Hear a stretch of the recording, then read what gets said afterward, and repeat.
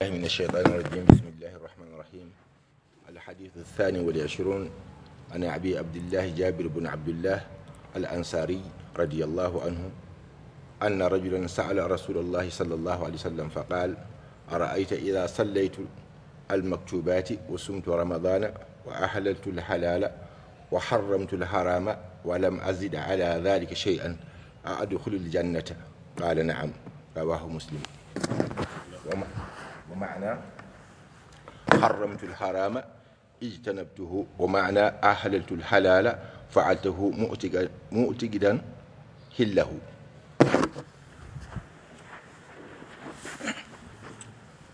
بسم الله الرحمن الرحيم. الحمد لله رب العالمين، والصلاة والسلام على رسول الله وعلى آله وصحبه وبعد. The hadith is narrated by Jabir bin Abdullah al-Anṣari radiyallahu anhu. He says, a man came to the Messenger sallallahu alayhi wasallam to ask him. He said, Ara'ayta. When this phrase Ara'ayta is used either in the Quran or the Hadith, it simply means tell me. Ara'ayta, although it sounds like have you seen, the actual meaning is tell me. You remember yesterday in tafsir I explained alam tara. Alam tara obviously means didn't you see, but the actual meaning when it appears at such a man. So in this case, Ara'ayta, Ya Rasulullah, tell me, explain to me what will happen if Sallaytul Maktubat, I pray the salah which Allah subhanahu wa ta'ala has written. Inna salata kanat ala al-mu'minina kitaban mawquta. Salah is written for us, but not every salah is maktuba. There are certain salawat which are compulsory and maktuba, and this man is asking about al-maktubat. He's not asking about any other salah. Al-maktubat starts with fajr, 2 rak'ats only, that is maktuba. The nafila of fajr, the 2 rak'ats before the maktuba, is not maktuba itself. So this man means Salatul Fajr, I pray only 2 rakats, nothing more, because it's 2 rakats which is maktuba. Salatul Dhuhr, I pray 4 rakats, that's the maktuba. Everything else is nawafil. Salatul Asr for me is only 4 rakats, because that is maktuba. Salatul Maghrib for me is only 3 rakats, because that's maktuba. And Salatul Isha is only 4 rakats. So Ara'ayta, you tell me, Ya Rasulullah, in Sallaytul Maktubat, if I pray this Fajr 2 rakats, Dhuhr 4 rakats, Asr 4, Maghrib 3, and Isha 4. وَصُمْتُ رَمَضَانَ, and when it comes to fasting, I fast only Ramadan. I don't know anything else apart from Ramadan. From the beginning of Ramadan to the end of Ramadan, I do not miss a single day. But after Ramadan, I don't fast Monday, I don't fast Thursday, I don't fast the Ayyam al-Bayda, I know only Ramadan. وَأَحْلَلْتُ الْحَلَالَ, and the things which Allah subhanahu wa ta'ala said are halal, I regard them as halal. وَحَرَّمْتُ الْحَرَامَ, and the things which Allah subhanahu wa ta'ala made haram, I regard them as haram. There is an explanation which Imam al-Nawawi, the author of the Arba'in al-Nawawiyya, gives in his book as a footnote. He says, أحللت الحلال أي فعلته معتقدا حله وحرمت الحرام أي اجتنبته. أحللت الحلال means to do things which are halal, believing that they are halal. And حرمت الحرام, staying away from the things which are haram. But al-Nawawi did not add معتقدا حرمته, believing that they are haram. And many scholars have said Imam al-Nawawi should have added this phrase because it's very, very important. I stayed away from haram because I believed that it is haram. It's not enough to simply stay away from haram. You avoid haram believing it's haram, not staying away from haram for any other reason.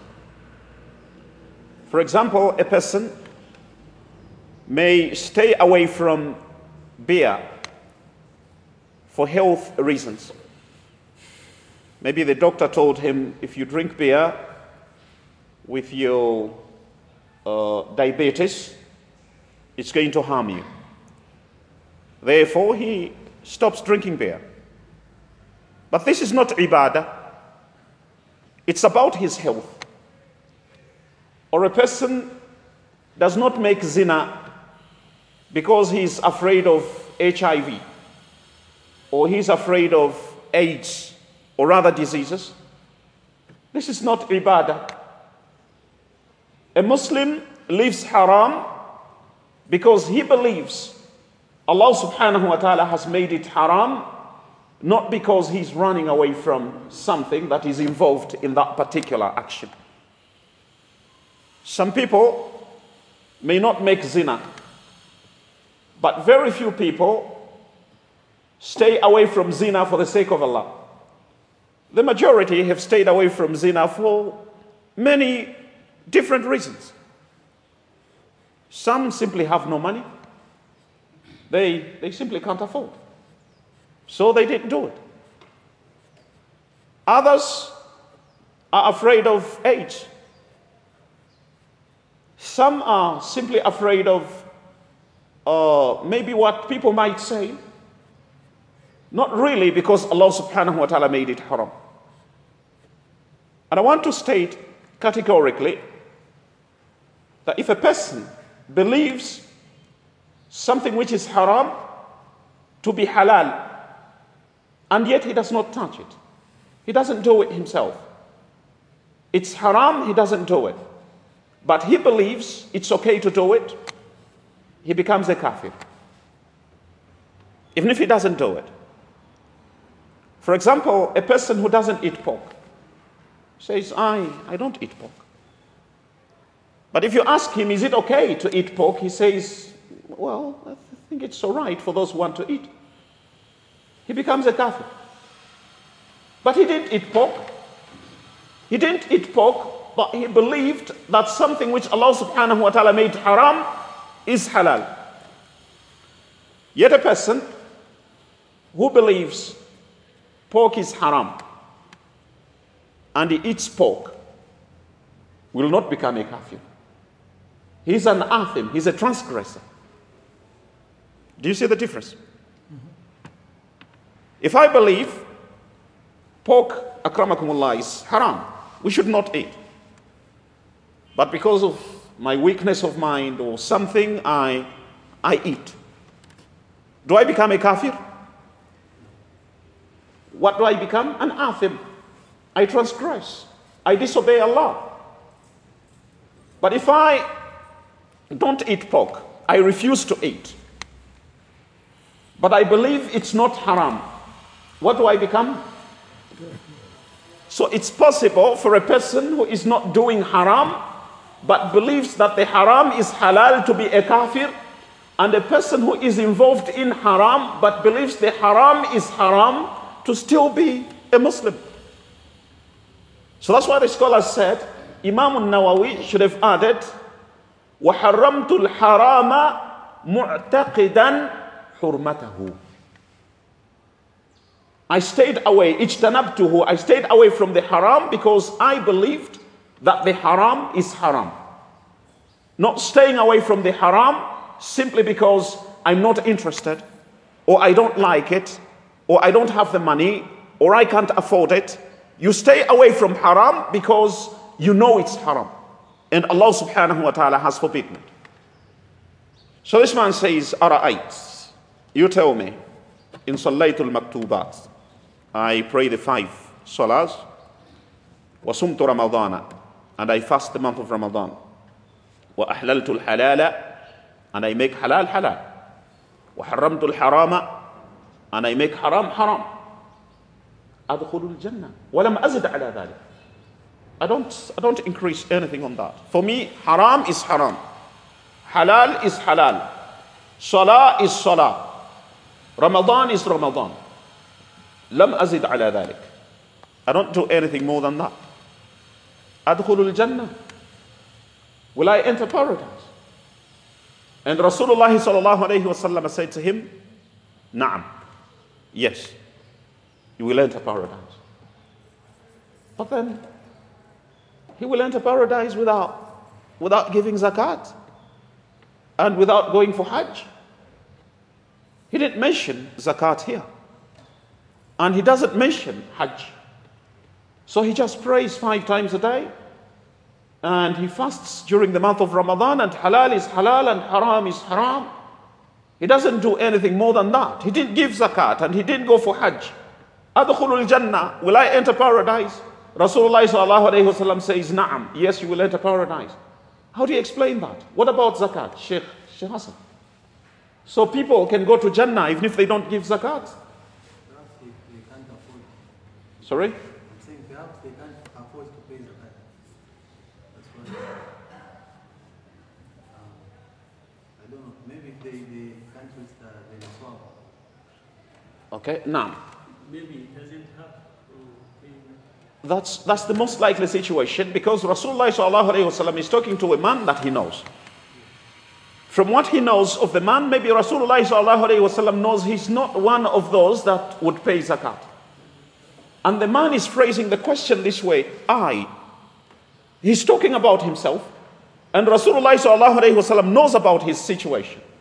So he skips zakat, and Rasulullah sallallahu alayhi wa sallam knows this man is not one of those that must pay zakat. But for a person who qualifies for zakat, that would not be enough. Praying 5 times a day and fasting Ramadan and keeping haram haram and halal halal and skipping zakat would not be enough to take him to Jannah. Because Allah subhanahu wa ta'ala always mentions zakat with salah. وَأَقِيمُوا الصَّلَاةَ وَآتُوا الزَّكَاةَ. And Abu Bakr as-Siddiq radiallahu anhu fought those who refused to give the zakat. And for the hajj, there are 2 explanations, most likely explanations. Firstly, it could be the same first situation. Maybe he's one of those that cannot afford to go for hajj. The second most plausible situation is that this question was asked before hajj became compulsory. Because hajj became compulsory quite late, I think in the 9th year of the hijrah. So this man could have asked the question to the Messenger sallallahu alaihi wasallam before hajj became compulsory. There's something important that we need to learn from the hadith. What is this man concerned about? He's concerned about Jannah. He talks about salah, he talks about fasting, he talks about halal, he talks about haram. But what's his major concern? Jannah. Adkhulul Jannah. Because he understands we do all this not for anything else, but for Jannah. There is an Arabi that came to the Messenger sallallahu alayhi wasallam and said, Ya Rasulallah, Ana la uhsinu daydanaka. I'm not good at your daidan. You know daidan in Arabic? Fancy words. The fancy words which the Messenger sallallahu alayhi wasallam would use to ask Allah, you know, the beautiful language used by the Messenger sallallahu alayhi wasallam. He said, Ana la uhsin. I don't know that kind of language when I ask Allah. Rasulullah sallallahu alayhi wasallam said, if you don't know, then what do you ask him? How do you ask him? He said, for me, all I know is, Allahumma inni as'aluka al-jannata wa a'udhu bika minan nar. Allah, I'm asking you Jannah, and I am asking you to protect me from the fire. For me, that's all I know. All this fancy stuff, ya Allah, whatever, I don't know that. Rasulullah sallallahu alayhi wasallam said to him, wa nahnu hawlana nudandinu. And our dandana is also just about that. It's nothing else. All the fancy speech, the nice words, everything we say is just about that. At the end of the day, for us, it's about Jannah and Jahannam. That's all we talk about. So if you say, Allahumma inni as'aluka al-jannah, or Allah, I ask you paradise, or a'udhu bika minan nar, and I seek your protection from the fire, that's all we pray for. We may use different words, fancy speech, but hawlana nudandinu. All our speech is just around that. So our salah and our ibadat are about Jannah and Jahannam. Why am I saying this? I'm saying this because there is a group of Sufiya, and you know what the biggest problem is? The problem is that in Islam, we all pray in the same masjid, and we do basically the same things. So it's difficult to recognize who's Sufi and who's not Sufi, who's Ahlul Sunnah, who's not Ahlul Sunnah. With the Christians, it's a different situation. Those with different opinions have a church of their own. All right? If you have different opinions, you have your own church, United Church of Zambia, Catholic Church, whatever. Those with the same opinion go to the same church. But in Islam, we basically found in the same masjid with different i'tiqadat, certain things that people believe, and you believe he's a fellow Muslim, but there's certain i'tiqadat, certain things they believe in which are different from what you believe in. And when he talks to you, you think he's talking about the same Islam that you know, when his Islam is different from your Islam. You know, that's more dangerous. When a Catholic meets Seventh Day, he knows there's a difference between them, and whatever he says is not going to listen to him. These are a different sect, and we are a different sect altogether. But when you're together in the masjid and this man, you say takbir together and so on, you think we're all Muslims. Sometimes he's going to give you advice and you think this is Islamic advice, when actually it is Sufi advice. Because if I asked you today, Sheikh Hassan, if I said in this masjid where we pray, all of us every day, point some Sufis in this masjid, it would be difficult for you. But does that mean there are no Sufis in this masjid? There are many. You don't know. Papa is very happy to hear that there are Sufis in this masjid. They're in every masjid, not just this masjid. They're found in every masjid. If you've read a lot or heard a lot about Sufism, you recognize some signs and you know this. And some Sufis don't know they're Sufis. That's where the problem is. Even some Sufis themselves do not know that their i'tiqad is Sufiya. They don't know that. So there's a group of Sufis that claim we should not worship Allah because we want Jannah, and we should not worship him because we are afraid of the fire. We should just worship him because we love him. So if such a man came to you and said, my brother, don't just worship Allah for Jannah, or worship Allah because you're afraid of Jahannam. Worship Allah for love, to love Allah. Because he's a fellow Muslim, you think, yeah, what he's saying is the truth. But the truth is, that's not how we worship Allah. We worship Allah because we want Jannah, and we worship Allah because we are afraid of the fire, and we worship Allah because we love him. Ibrahim alayhi salatu wasalam says, وَجَعَلْنِي مِنْ وَرَثَةِ جَنَّةِ النَّعِيمِ, and make me among the inheritors of paradise. What's Ibrahim praying for? He's praying for Jannah. All the Anbiya of Allah subhanahu wa ta'ala wanted Jannah. You want Jannah, I want Jannah, everyone wants Jannah. We can't pretend we're simply worshipping because we love Allah and Jannah is not important and Jahannam is not important. Because of that i'tiqad, that kind of belief, they look upon Jahannam as nothing and they look at Jannah as nothing. They mock Jannah, they mock Jahannam because Jahannam and Jannah do not play a major role in their i'tiqad, in their belief. Some of their sheikhs will say, don't worry about Jahannam. On the day of judgment, I'll just spit into Jahannam. And this is true speech, found in their books. On the day of judgment, I'll spit into Jahannam and it's just going to become like a green valley. Why? Because Jahannam to him is not important. Jannah, he thinks Jannah is cheap. Like I keep saying, he can even write tickets for people to go to Jannah because for him, Jannah is something to play with and Jahannam is something to play with. It's not a part of their i'tiqad. But this hadith clearly shows, the hadith indicates that even the Sahaba of Rasulullah sallallahu alayhi wasallam did everything they did for Jannah. That's why he comes and asks and says, if I do this and do this and do this, adkhulul Jannah, will I enter paradise? So what's his himmah? His himmah is just Jannah. Is this enough for me to go to paradise? And Rasulullah sallallahu alayhi wasallam says yes. Yes, under which rutbah, which category? Under the second category. If you remember, we recited the ayat in which Allah subhanahu wa ta'ala says, ثُمَّ أَوْرَثْنَا الْكِتَابَ الَّذِينَ اصْطَفَيْنَا مِنْ عِبَادِنَا فَمِنْهُمْ ظَالِمٌ لِنَفْسِهِ وَمِنْهُمْ مُقْتَصِدٌ وَمِنْهُمْ سَابِقٌ بِالْخَيْرَاتِ بِإِذْنِ اللَّهِ ذَلِكَ هُوَ الْفَضْلُ الْكَبِيرُ جَنَّاتُ عَدْنٍ يَدْخُلُونَهَا يُحَلَّوْنَ فِيهَا مِنْ أَسَاوِرَ مِنْ ذَهَبٍ وَلُؤْلُؤًا وَلِبَاسُهُمْ فِيهَا حَرِيرٌ. وجه الشاهد, Allah subhanahu wa ta'ala has divided us into three groups. The Muslims, the mu'mineen. Allah divided us into three groups. الظالم لنفسه, the person who harms himself. Al-Muqtasid, the person who does only what Allah subhanahu wa ta'ala has asked him to do, no more. And As-Sabiqu bil khayrat, the person who does more than Allah subhanahu wa ta'ala has asked him to do. Al-Zalimu li nafsihi, so long as he doesn't become a kafir.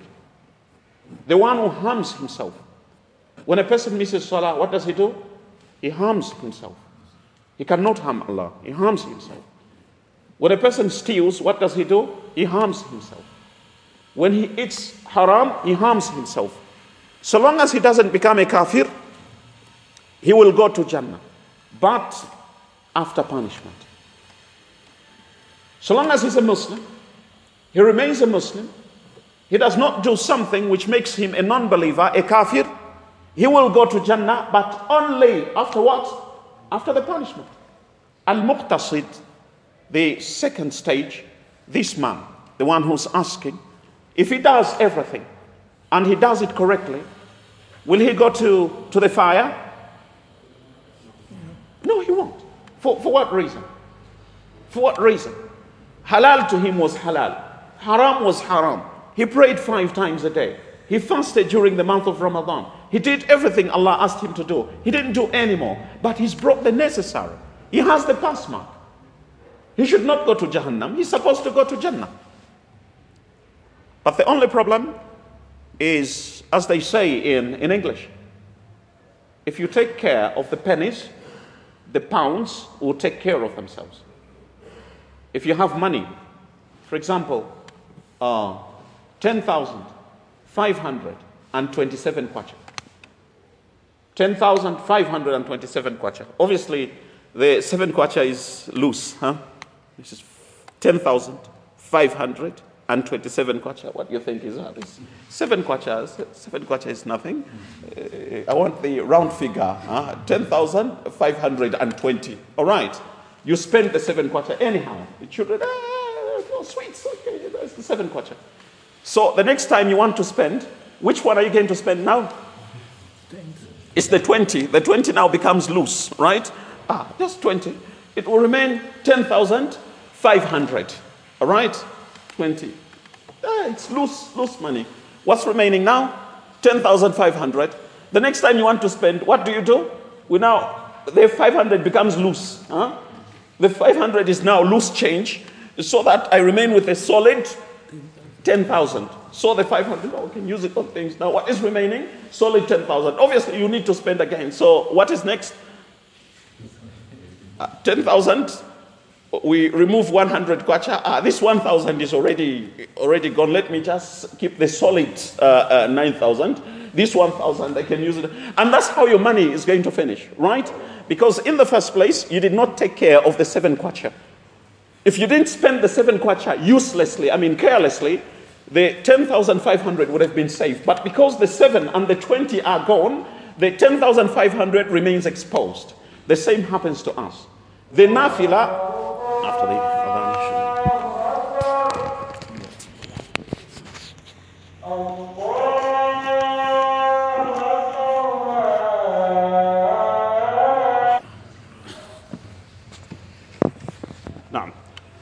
have you ever heard of situations where someone was given, entrusted maybe with some money for an organization or money for a particular project, maybe 150,000, and he hammered all the money? Have you ever heard of that situation? Yes, it does happen. You think he got the money and then said, let me go shopping and hammer all this money? You think that's what happened? Is that the way he did it? If someone, devours 100,000 or 150,000 that doesn't belong to him, that belongs to a community or something, you think he got up one day and decided, I'm going to spend this money, let me buy a car? You think that's what he did? How did he do it? He started with the loose ones, right? It was 156,000. Then he thought, it was 6,000. Later we can replace it later. Uses the 6,000, and then there's another problem, 2,000, and then eventually, until in most cases you don't even check what's happening there. The next time you open, it looks strangely little. You go through it, it was 156. The next time you count, you find it's 72,000. Thinking, what happened? Anyway, this 2,000 is already loose money. Let me leave a solid 70,000. Our salah is like that. The moment you start neglecting, you think, this is just nafila. I can leave this nafila. And fasting, this is nafila. We can always fast Ramadan. Eventually, from the missing the nawafila, eventually you start attacking the solid salawat, which are maktubat on you. A person who prays nafila every time will not miss wajib. Believe me. A person who prays nafila every single day, after dhuhr, nafila, before asr, nafila, salatul fajr, nafila, and he fasts, you think a man who fasts on Monday and Thursday would miss Ramadan? Do you think that is possible? A man who fasts on Monday and fasts on Thursday, you think it's possible for him to miss a day in Ramadan? Is that logical? Unless he's very, very sick. And a man who wakes up for tahajjud, he wakes up at 3 o'clock. You think such a man would miss dhuhr? He wakes up to pray nafila, tahajjud in the night, and then waqtu dhuhr, he's seated, let's pray. He doesn't want to pray. Have you ever seen anything like that? So the nawafil keep you on track. They keep the fariidah for you. It's like money. Don't think the smaller notes, the coins don't matter. The moment you start throwing away the coins, very soon you're going to attack the solid money, and all of it will be gone. The moment you neglect the nawafil, these are Sahaba of the Messenger sallallahu alaihi wasallam. What they are is not what we are. You get my point? For the Sahaba, maybe it's possible for them to pray all the salawats and everything without the nawafil. But in our current situation, to keep the salawat, just dhuhr 4 rakats, asr 4 rakats, maghrib 3 rakats, and everything the way it is supposed to do, to be done, and not increase anything on that and remain on track, I think that is very, very difficult. It's difficult for anyone to do that. So to be on the safe side, you need to do more than Allah subhanahu wa ta'ala has asked you to do. It's like a man who's studying for an exam, and he asks what's the pass mark? So pass mark is 320 marks. And then he starts thinking, okay, 320. This subject, I need only exactly 60. And in this subject, I need just 50. You think he's going to pass? He can't pass. He has to aim higher. If the pass mark is 320, aim for 400, 450. Then you find yourself closer to the pass mark. If you want to fly to heaven, or you want to, let me say, you want to climb the rooftop, you have to aim higher. Your intention should be, I'm going to heaven. All right? You said, today I'm going to heaven. So in failing to go to heaven, maybe you might end up on the rooftop of the masjid. Because the intention was a higher intention, true or false? But if your aim is, today I'm going to climb the rooftop of the masjid, usually you won't make it. You end up just there at the window. So when you aim higher, you at least reach the lower cause. When you start, don't say, for me, I just want to learn Alam tara kayfa fa'ala rabbuka and li'ila fi Quraysh and ara'ayta alladhi. When I know this, for me, alhamdulillah, no. Then you won't learn them. Say, for me, I want to be hafidul Quran. I want to memorize the entire Quran. And in trying that, at least you end somewhere. Maybe you end up memorizing Surah Al-Baqarah and Surah Al-Imran in trying to memorize the entire Quran.